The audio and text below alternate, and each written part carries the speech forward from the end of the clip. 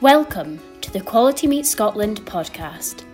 Industry updates and best practice to promote, support, develop and protect the Scottish red meat sector. Hello and thanks very much for downloading this. I'm Mark Stephen. In just about every type of animal breeding you care to mention, you find exactly the same argument. Which is more important, the dam or the sire, the dog or the bitch, the bull or the cow? The correct answer, in just about every case, is both. Both have a role to play. Both contribute to the health and vigour of the offspring. In this podcast, we're going to be looking at the issues surrounding female fertility in cattle, what affects fertility, how you manage different age groups, the importance of good maternal traits, tips in nutrition, bulling, so on. Sarah Pick is a beef scientist. Now, her posh title is Knowledge Exchange Programme Manager for the Agriculture and Horticulture Development Board. She grew up on a beef farm in North Yorkshire and has had a lifelong passion for the industry. She recently completed a Nuffield Farming Scholarship investigating heifer replacement strategies in suckler herds. Sarah, thanks very much for joining us. Thank you very much for having me. Oh, a great pleasure. And Finlay Munro farms roughly 400 head of cattle at Belaldy near Tain in Rossshire. Now, they sell approximately 10 to 12 bulls each year, some breeding females. They forward stores and finish the rest themselves. Finlay's a past chairman of the UK Aberdeen Angus Cattle Society Technical Committee, and his farm won the title of Suckler Herd of the Year in 2004. I presume you're pretty busy at the moment by virtue of the fact we're doing this in the evening. Yes, we've finished ploughing, we're trying to get sowing, feeding cattle, everything, yeah. Oh, well, but much obliged for you giving up your time anyway. Oh, it's no problem. Good man. Sarah, I'll start with you. What are the factors affecting female fertility? There are lots of factors that affect female fertility, but the three main ones are management. So that's how we look after our cows and heifers. You know, how are we feeding them, what body condition score they're in, and also how we're managing those replacement heifers. The second thing is genetics. If you're getting a lot of hard calvings, then that's going to reduce your fertility. And we also need to focus on those maternal traits as well. And the third thing is health. So obviously, if you've got a problem with BVD in your herd, that's really going to knock your fertility. And you need to think about reproductive health, not only for your females, but also for your bulls as well. So make sure you're doing pre-breeding soundness checks and getting your vaccination policy up to date.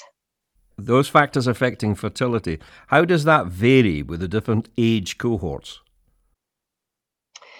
So heifers really are the lifeblood of your suckler herd. So they're really the key ones that we need to be focusing on. And those different factors, management, genetics and health, all play a part throughout their lifetime. So first of all, when we're thinking about breeding heifer replacements, obviously genetics plays a huge part there. Make sure you're selecting for those maternal traits. And then obviously the way we manage those heifers, so make sure that they reach 65% of their mature weight by 15 months of age, so we can get them to calve at 2. And then of course, health plays a huge part. So make sure they're vaccinated, they're up to date with everything before you breed them. And Finlay, how do you go about selecting heifers? What criteria do you apply? The criteria we would apply is that first and foremost, we would work with a point system, and we would apply a point to any animal or any potential heifer replacement that comes from a good productive family. If the dam and the grand dam have been in the herd, had a faultless production record, that would be 1 point. We would apply a point then for good live weight gain. We scan the pedigree portion of our herd. There's 90 of the cows are pure Angus. So a good live weight gain and a scan would give them another point. We would apply a further point for any proven bull or sire of the daughters. In other words, if we already have some nice young daughters coming along from the bull, that would be another one. After that, myself and my son go through them visually. The visual appraisal is particularly important. You can overstress it certainly, but we would be looking to get anything out of the way straight away that has bad legs, temperament issues, anything like that, anything bully looking. You want to watch out for, rough shoulders, really anything that isn't looking properly feminine. there was a South African scientist, Jan Bonsma, from a long, long time ago. He was particularly good at reading an animal. I have a couple of his books, and it's difficult to describe perhaps on a podcast, but I would advise anyone to Google him and look up a lot of his stuff.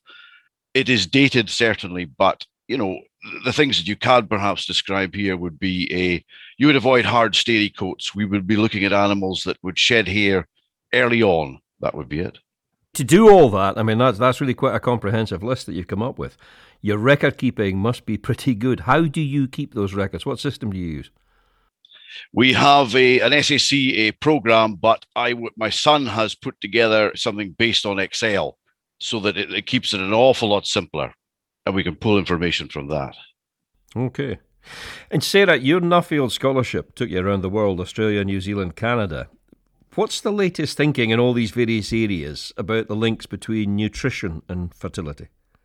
Nutrition really is key. And, like you say, I went to all these different countries, and actually what I came back with is the basics, that it's just about getting those basics right. And one of those is nutrition. So the way we manage those heifers and feed them has a huge impact on whether they are able to calve at 2, which we all know is a huge driver of profitability within the suckle herd. Nutrition also has a huge impact on conception rates, and particularly in those heifers, if we don't get nutrition right, we will struggle to get those 2-year-old heifers back in calf again to calve within 365 days. So it really is crucial. Finlay, in your herd, how individualised is the diet? I mean, how animal specific are you sort of targeting the nutrition? It would depend, really. We would follow the body condition as much as anything. I've read Sarah's Nuffield Scholarship, and it's very good. I would suggest that anyone go and have a look at it. It would certainly be very useful for someone who hasn't worked with 2-year-old calving to date. She mentions various targets, like 65% body weight, I think it is, before bulling. That one can sometimes put hill guys off. And I would say to folk that compensatory growth can pull in. I don't get too worried if we've had a bad season or the calves have had a poor summer the previous season. You can catch up a lot. The important one would be to be at 80-85% of the mature weight when they actually give birth, because that from then onwards, it is not the first calf that is difficult to get, that I have found, certainly. It is getting the second calf. The second calf is the tricky one to get, and the key to the whole thing. You might get a second calf when she is 4 years old, but 10 to 1, she'll be too fat by then. So the second calf is the important one. You'll get them in calf, crikey, you get them in calf by accident at 2 years old, calving down at 2 years old. But getting the second calf out of them at 3 years old is the key to the whole thing. So that first winter, making sure that they get a chance to grow on, because you're asking them to have a calf, continue growing, and get back in calf again. Yeah, 100% agree. And this is where nutrition really comes into play. I've worked with producers who have thought that slimming those heifers down, those first calved heifers before they calve is the right thing to do, because it will reduce calving difficulties. But actually that has a huge impact on getting those heifers back in calf for the second time. And this is because what research has found is that it's the pre-calving nutrition that has a much bigger impact on when that heifer will come back cycling again than post-nutrition. So if you thin those heifers down too much, you won't get them back into the right body condition in time for bulling.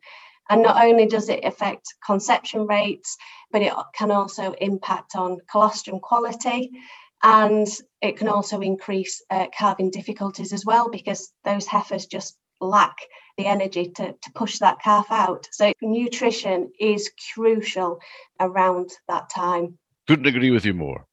What's your regime, Finlay, your sort of pre and post calving? What do you do? In the run up towards calving, but a month before, they would get a Rotavirus corona or a Bavoxin for a clostridial disease, and they would be bolused. We would have issues on the ground that we run the cows with a shortage of copper, cobalt, selenium, and iodine. The selenium in particular, if these basic things aren't in place, it doesn't matter what your system is and what you try to do, you're really going to struggle to get anywhere. That for an individual farm will change, from area to area, and obviously that would need to be something that you would, if you were coming to this newly, you would need to look at, blood testing cattle or something to find out what the issues were on a specific enterprise. Post calving, not an awful lot. They calve outside, and we wouldn't mix them with cows. I think that is possibly a crucial one, either when you're overwintering them just prior to calving or after calving. Cows will bully a heifer away from any feed. You need to keep them away. It doesn't need to be anything complicated. We're very fortunate we can take second calvers and calving heifers and have them actually in sheds now. But before that, we would have a feed ring, and they could be in the same field. It could be a stubble field or a kind of outrun on a hill, and electric wire. If they have their own ring, that's all they really need. Finlay, have you any idea in what way these minerals actually assist in an easy calving? Why does that work? Beyond the fact that everything is balanced, I think selenium perhaps is the most important one, because first of all, you have a lively calf. If a calf is dour even inside the cow, it might not present itself correctly. They need to get that position where the legs are forward and the head is too. Weak calves, you'll end up having to pull them out and, align everything up. The animal itself, the cow, the calf bed, if she is short of selenium, there's muscle issues, tautness, it's weak. It can't push. You're also talking about, kind of lubrication, if you want to call it, and call it very basic. If you have good nutrition, your cows will be wetter and they'll cough them out much easier. We changed boluses from what we were originally using, and we found that we had a couple of years till we really figured out what was going wrong. We had more calvings assisted, and we replaced the bolus, went back to us very similar to what we were using before, and the issue disappeared. How difficult is it to spot infertility? I would have said it's quite simple. Your calving percentage at the end of the day is your bread and butter. You need to be into the 90s, and well into the 90s if you can. If you're finding it drifting beyond that, then there's either subfertile cattle in the system somewhere. The subfertility could be within the cow herd itself, or it could be the bull.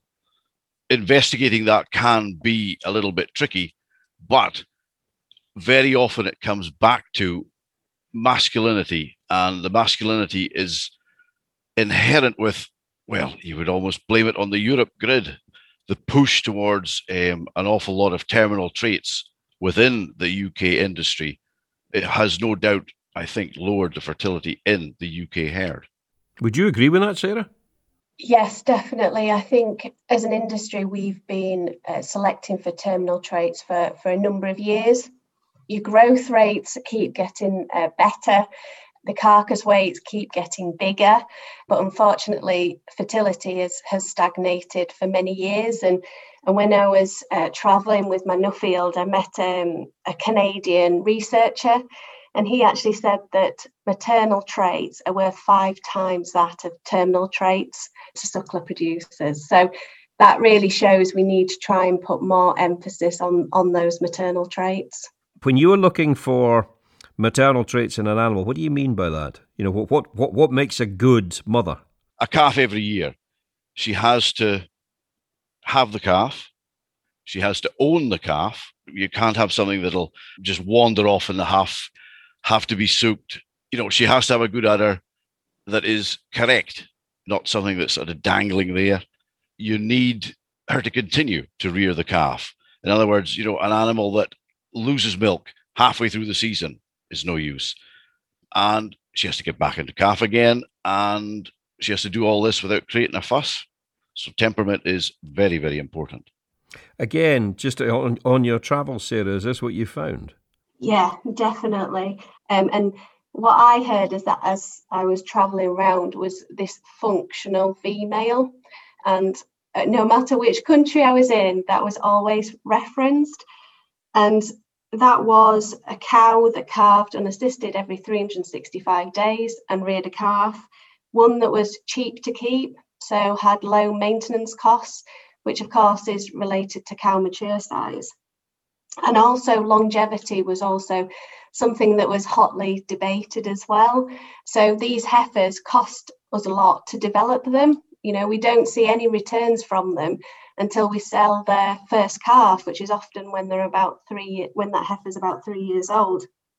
So they need to produce enough calves to cover that cost, which is on average about 5 calves. So they've got to remain in the herd long enough to do that. What we were talking about earlier about terminal traits, you know, if you imagine that as a pendulum, Sarah, you know, it swung so far. Is it starting to swing back again? You know, the almost extreme focus that was put on terminal traits. Are people moving away from that? I think there's an acknowledgement of it. So we're seeing a clamp down of carcass weights with the processors. So I think that's maybe starting, people are starting to think about actually what is causing that and actually what impact is that having on my mature cow size as well. I know producers that I work with in my day job, they're looking, and as has already been highlighted, looking at the data, looking to see which is their biggest cows, and if they are producing a bigger calf at weaning, because obviously that's a huge cost if you're keeping a bigger cow but she's not actually producing more calf weight at weaning. And I think farmers are also getting to grips with their cost of production and understand that if they are to make money, that cow needs to have a calf every single year, every 365 days. So they realise that those maternal traits are crucial. I'm always fascinated by this, Finlay. It's very much in farming. It's a case of what goes around comes around. What are you doing as a farmer nowadays that, say, your grandfather wasn't? The depth of record keeping would be greater. The staffing level is considerably lower. Although they would have had cattle that really wouldn't have required a great deal of intervention, it is now absolutely paramount that we have cattle that do not require a great deal of intervention. The arable side of things certainly is much, much greater in acreage and percentage than it would have been then. But the very basics, I suspect, are not so terribly different. What do you do with the beasts that don't make the grade? Down the road. Pure and simple. Pure and simple. We began with this question, Sarah, and I'm going to ask you again. Just summarise for me again the basics of female fertility in cattle. I mean, what you learned in your Nuffield scholarship. The basics of female fertility is getting that heifer developed, and that is, you know, focusing on management. So how we're looking after her, because how we manage her in those early stages has a huge impact on her lifetime performance. Genetics play a huge part. So make sure when you're buying bulls, you're using bulls with easy calving EBVs, and really focus on those maternal traits, as already highlighted: ease of calving, milk, age at puberty, and also health. So make sure that vaccination policy is in place. You're looking at BVD and other health problems and trying to eradicate those. So at the end of the day, if you can focus on developing those heifers, then that's the best way to improve your fertility. Listen, thank you very much to both of you. Sarah Pick and Finlay Munro. It's been nice speaking to you. No bother at all. Thank you. Thanks very much. Next week, we're going to be looking at how you go about giving your bull an MOT. Until then, I'm Mark Stephen. I hope you found this useful, and thanks again for listening.